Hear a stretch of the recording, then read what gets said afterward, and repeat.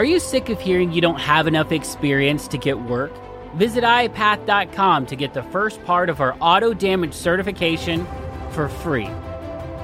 Hello and welcome to the Independent Adjuster podcast by iapath. My name is Chris Stanley, and we're here to help you figure out how to get work in this industry and ultimately how to claim your life.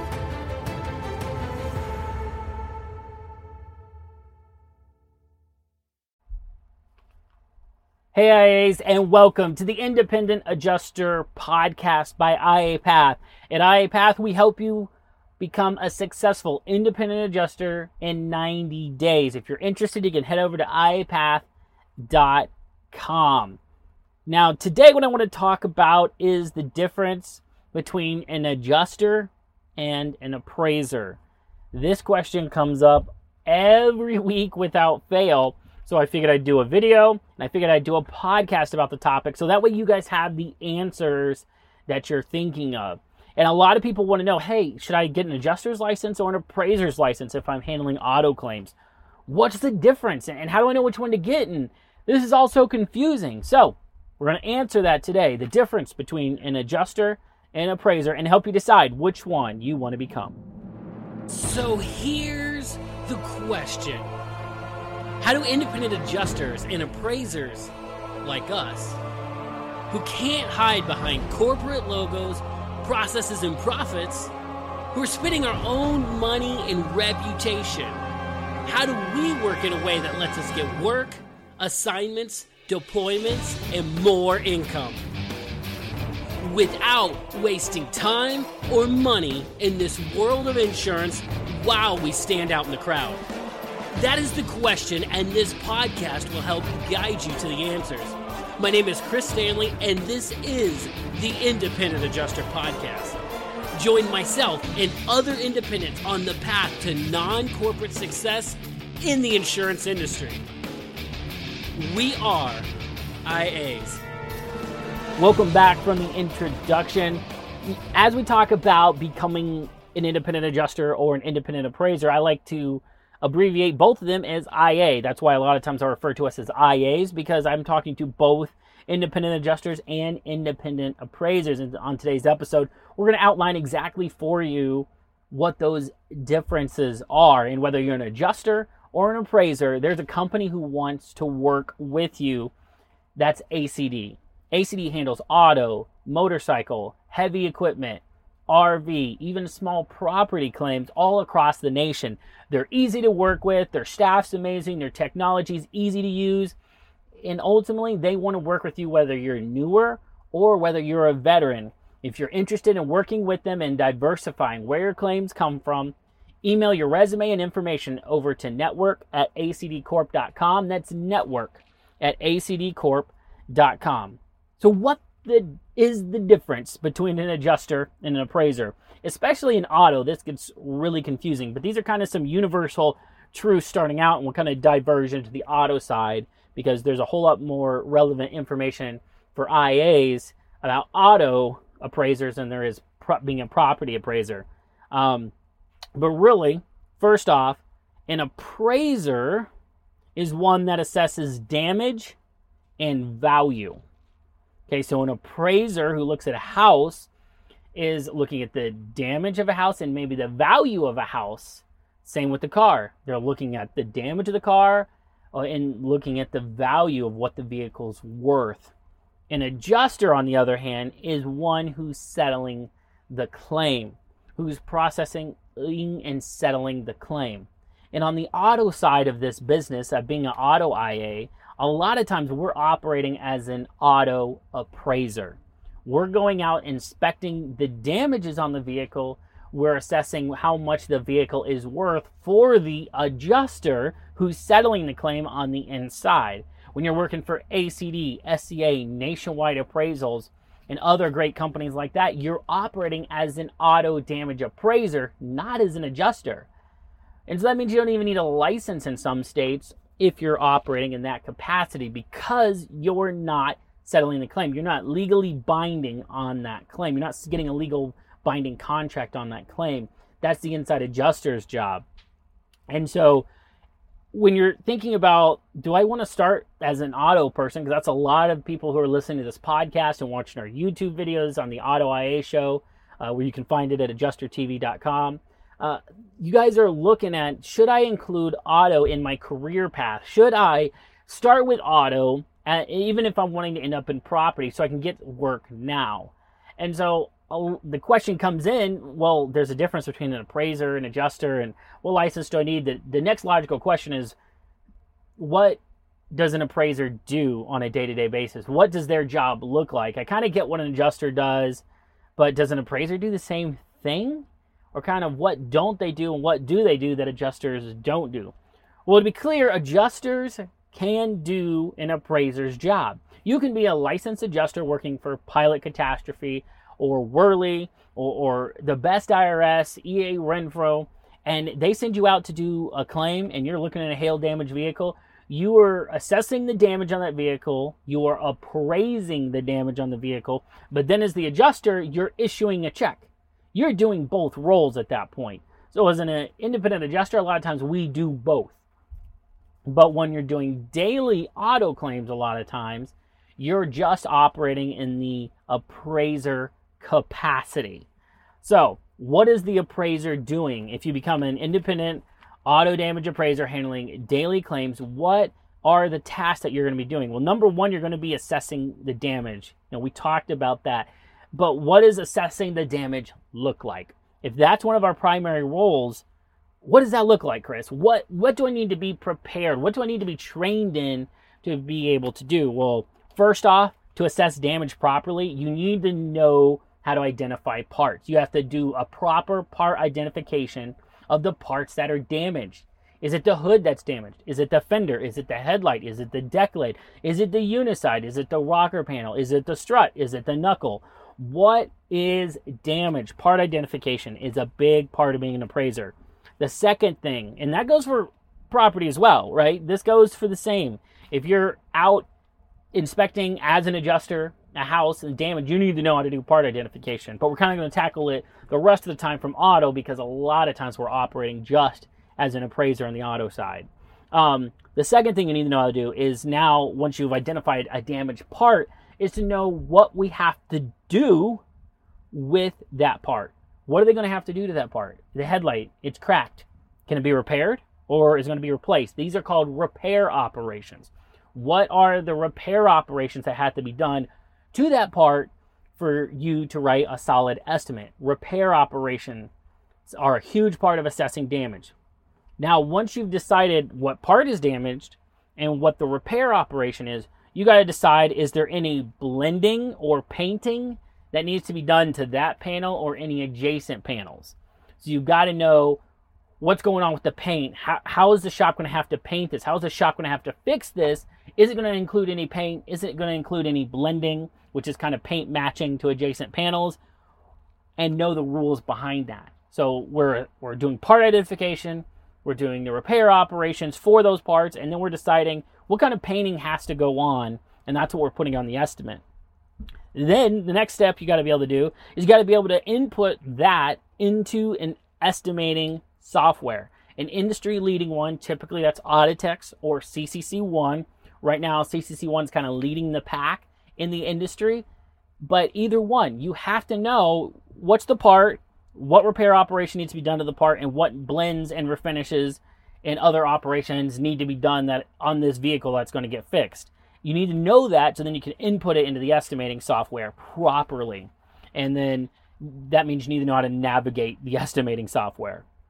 Okay, so that's kind of the part, that's the kind of the assessing damage part. That's how we get to a dollar amount. That's how we know it's $7,732.18 worth of damage to the BMW, is we identified the part, we identified the repair operations that are needed for each of the damaged parts, we identified other operations like blend, refinish, R&I, sublet repair, things of that nature that need to be done to the vehicle to get fixed properly. But now the second part of an appraiser's job, other than damage assessment, is determining value.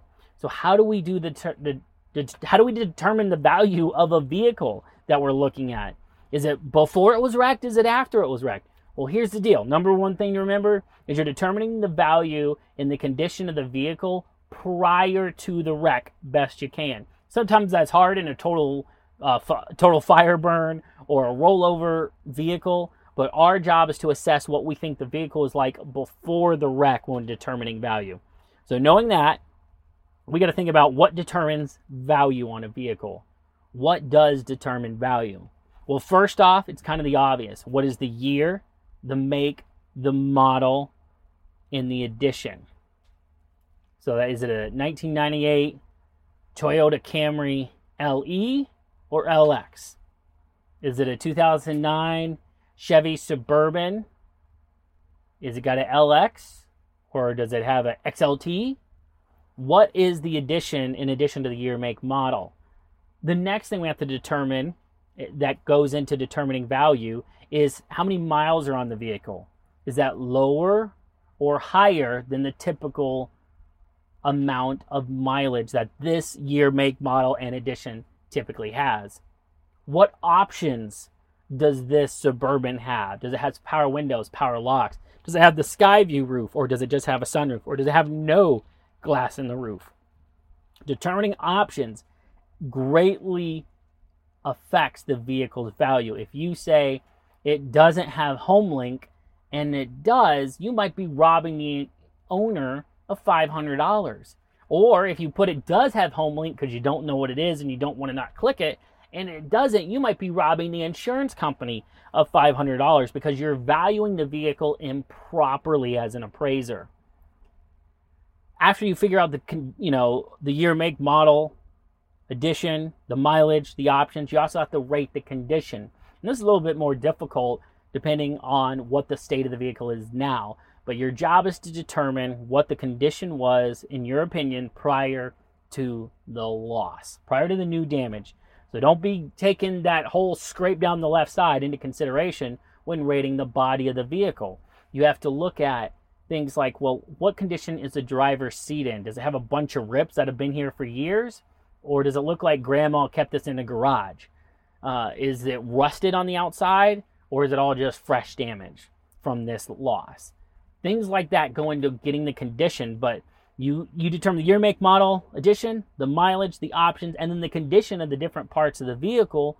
You're going to be able to properly get a value for that. We do that with a few different tools. Once you know all that information, these are different things you're going to use. You're going to use NADA, which is an online database of vehicle values based on zip code, options, things of that nature, and Kelley Blue Book. Kelley Blue Book is more for vehicle owners selling to each other. NADA is more used in our industry as like proof of what the vehicle's roughly worth, is the NADA value. Now, the thing about NADA and Kelley Blue Book is they are not super specific to that exact vehicle and zip code. Although you put some of that information in, it's not going like past sales history for the last 30 days.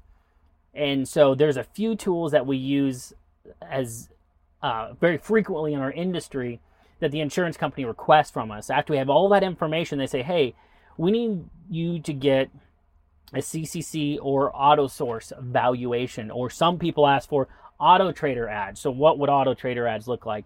That's where you go to 3 online listings of that 98 Camry that's just got total lost, and now you're trying to determine the value for it. You go look up similar 98 Camrys with similar mileage and print those off and say, hey, here's 3 that are very similar, and look, they're all roughly about $3,000, so that's roughly the value of the vehicle. But if we want to get really specific, we got to go to the CCC AutoSource valuations. So CCC, the software company, also runs these valuations on vehicles. AutoSource, the maker of Autotex, runs values. Mitchell has their own. There's another one called DCI. There's these different forms we fill out, and what these forms are doing is cataloging all that information we gathered from the year, make, model, trim, edition, the mileage, the options, the condition, and submits it to a company that keeps records of all the sales of vehicles that have been going on for a period of time in that region. So it gets very specific to that exact vehicle. What is Jane Doe's vehicle worth in Denver as a Subaru? Because let me tell you, a Subaru is worth more in Colorado than it is in North Carolina. In North Carolina, we typically don't care about Subarus that much, but this is all hypothetical, by the way. I might be completely wrong, but to me, a Subaru is not as valuable in North Carolina as it is in Denver. In Denver, a Subaru is probably more valuable because it's four-wheel drive and there's snow, and they don't want a four-wheel drive big car. They want a small car with four-wheel drive. So Subarus are way more popular in Denver than they are in North Carolina. So maybe the vehicle's worth $2,000 more there, and they're selling like hotcakes because it's snowing. But in North Carolina, it's like doesn't hold the value, and so you'd get $2,000 less. CCC and AutoSource and all those valuation companies are there to help the insurance companies and owners figure out what the vehicle value is worth on the market right now versus historically. They're looking at it, trying to get it in a real-time value. Now, there's lots of disagreements on, whether it's accurate or whatever. That's not our job. Our job is to do what we're asked to do, and this is it. Determine the year, make, model, in addition. Determine the mileage, the options, the condition, and pull all that together, whether using NADA or Kelley Blue Book, whether using Auto Trader ads, or whether using the CCC or AutoSource valuations, and help the insurance company determine what that vehicle is worth so they can go offer a settlement to the owner for the vehicle. So that's how we help determine value as an appraiser.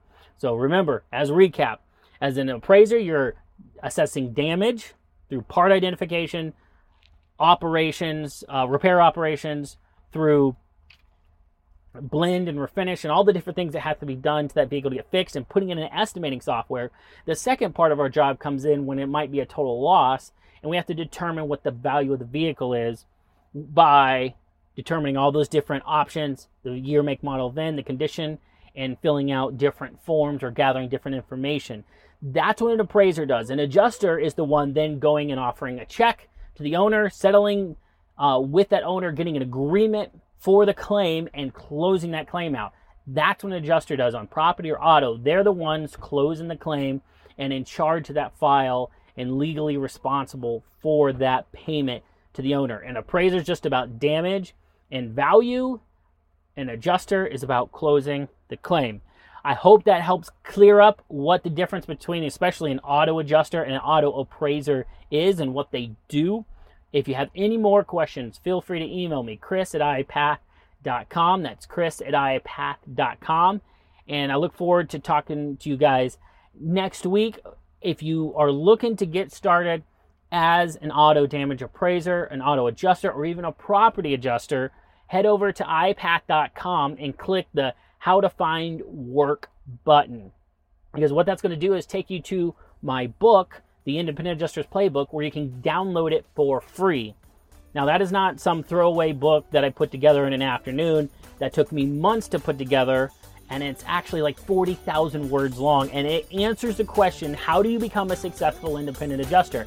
Step by step, whether it's auto, property, or catastrophic claims.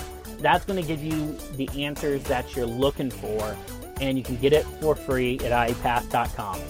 All right, until next week, keep walking your path and claiming your life, and thank you so much for listening to the Independent Adjuster Podcast.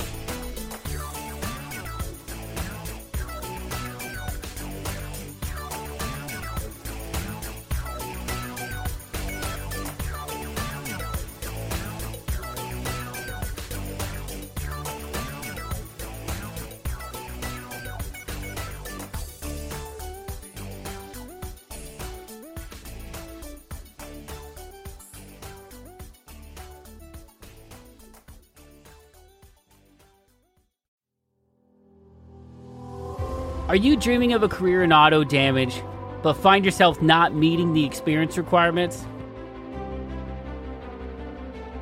You can try the first part of our 7-part auto damage certification for free. This allows you to dive deep into auto damage training with no strings attached. And if you love it, you can continue on and purchase the full program. With this certification, you gain not just in-depth knowledge and skills, but also an all-access pass to our exclusive community, a full year of mentorship, and yes, get the 2 to 5 year experience requirement waived with over 40 firms. Your future in auto damage begins today. Visit iPath.com to start your free trial and discover where iPath can take you. iPath. Claim your life.